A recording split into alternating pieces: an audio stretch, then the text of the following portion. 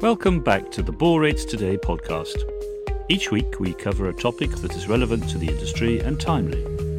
We cover the latest industry news, who are the key players in the sector, what are the latest trends driving demand and supply for boron, what is the science behind boron, and who's doing valuable research into new boron applications and benefits. We look at how boron helps in advanced energy, in food security, and in providing nutrition. So don't forget to check out boron applications and benefits on our website, borates.today. So let's get to today's topic. We're going to look at the demand and supply for boron, which is changing rapidly, with new applications demanding boron's use in decarbonisation and green energy, as well as the traditional applications related to agricultural feeds and commercial applications for glass and ceramic ware. Boron is becoming increasingly valuable as a strategic mineral.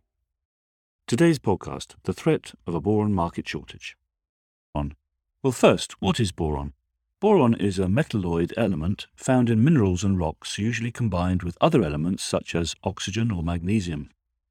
Boron is also present in seawater, but only at deficient levels. Plants absorb boron from the soil and use it to build strong cell walls. Animals that eat plants can also get boron in their diet. What are the applications and demand for boron? Boron is a crucial element in many industrial and military applications. It's used as a dopant in semiconductors to create smooth surfaces and lower thermal expansion for professional catering and laboratory use. These glasses and ceramics are also widely used in phones, cars, and house construction. Boron is also used as an additive to solar panels, where it plays a critical role. It decreases the reflexivity while increasing the efficiency of solar panels. The solar market is expected to grow at more than 20% per year until 2026. Looking to the future, by 2050, wind and solar are expected to generate up to 70% of the world's electricity. With electricity generation increasing 2.5 times over the same period, boron's use in both technologies will undoubtedly be a huge boon to the industry. On top of that, boron is also an essential component in the production of neodymium magnets, which are notably found in wind turbines. Let's look a bit at the production of boron. Currently, boron is only produced in a few countries. Like lithium, boron has a small supply chain with limited resources, but demand is rapidly increasing, for instance for use in powertrains and electric vehicles. 5E Advanced Materials, FEAM, estimates that various boron compounds make up around 2.5 to 3%, or 46 kilograms to 50 kilograms of an EV weight. It's expected that the EV or electric vehicle market will grow from approximately 6.3 million units sold in 2021 to between 26.8 million and 34.8 million by 2030. Boron's use in EVs appears to be another area of explosive growth. However, EVs aren't the only use for permanent magnets. All modern vehicles use them to some extent. They're used to improve fuel efficiency by assisting with crankshaft rotation. Other applications include the manufacture of various electronics, disk drives and actuators. Samarium cobalt magnets are the most common alternative to neodymium magnets, but they're typically used only in the defense and aerospace industries. The market for permanent magnets containing boron is currently projected to grow to $23.4 billion by 2027, up from $16.4 billion in 2021. It seems like the boron market will grow steadily over time.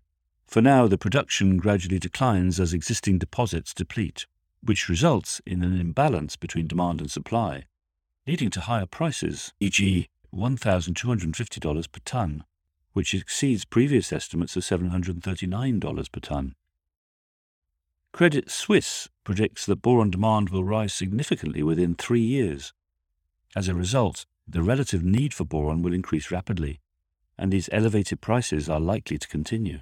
With glass and ceramics manufacturing accounting for approximately half of boron's commercial usage, and fertilizer accounting for about 20%, there is plenty of growth for boron in traditional uses. New uses in solar panels, neodymium magnets, and advancements in advanced materials all offer explosive growth opportunities that significantly reduce the element's reliance on the existing revenue streams.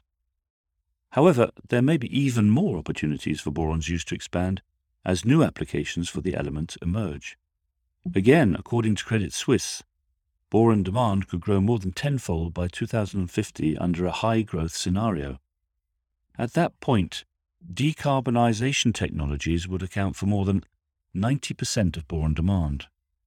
This is a sector that currently accounts for only a small portion of boron's demand and is positioned to become the most important in the future. While the next 5 years appear promising, the next couple of decades could be a game-changer for the boron market. So perhaps it's not just the short term that investors should concern themselves with, and with this in mind, now could be a great time to get involved in this exciting industry. Looking at the boron supply profile, presently the boron supply chain is relatively weak. Turkey accounts for 60% of global boron sales, with state-owned Eti Maden controlling the production. Eti Maden and Rio Tinto, the latter producing most of its boron in the United States, account for 85% of the total boron supply.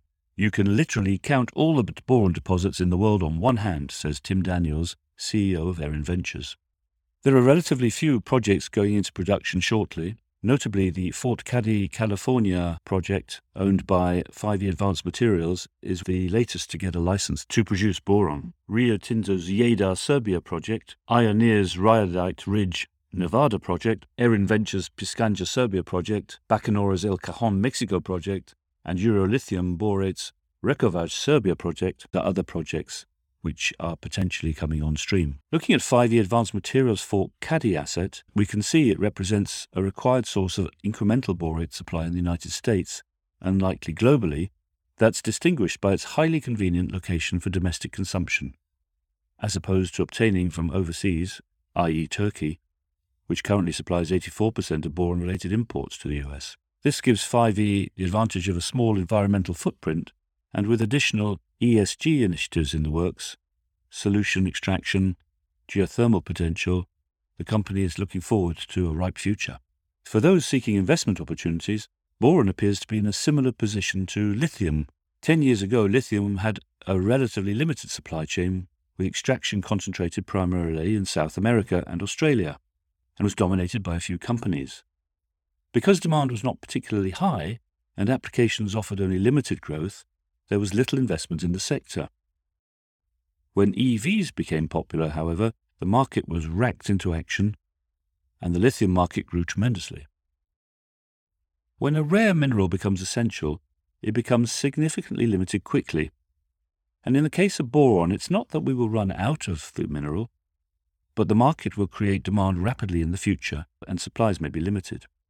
In 2010, lithium was selling for $5,160 per tonne. While spot prices have now risen to more than $100,000 per tonne, the long-term contract price for lithium appears to be closer to $22,000 per tonne. This is perhaps the kind of proxy for the future for boron. However, boron deposits appear to be far more scarce than lithium deposits. Boron prices were as low as $569 per tonne in 2020. However, the increase to $1,250 per tonne this year indicates that the market appears to be gearing up for the upcoming shortage and will only enhance soon. In the first quarter of 2022, 5E Advanced Materials quickly emerged as a strong player in the boron market. It's a boron miner seeking to establish the boron project in Southern California as one of the major players.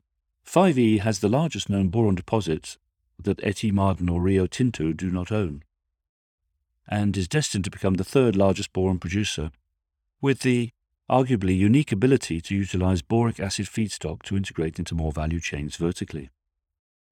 The company is currently engaged in developing a fully integrated and diverse portfolio of boron plus advanced materials business, with the primary emphasis on green end uses that enable decarbonisation.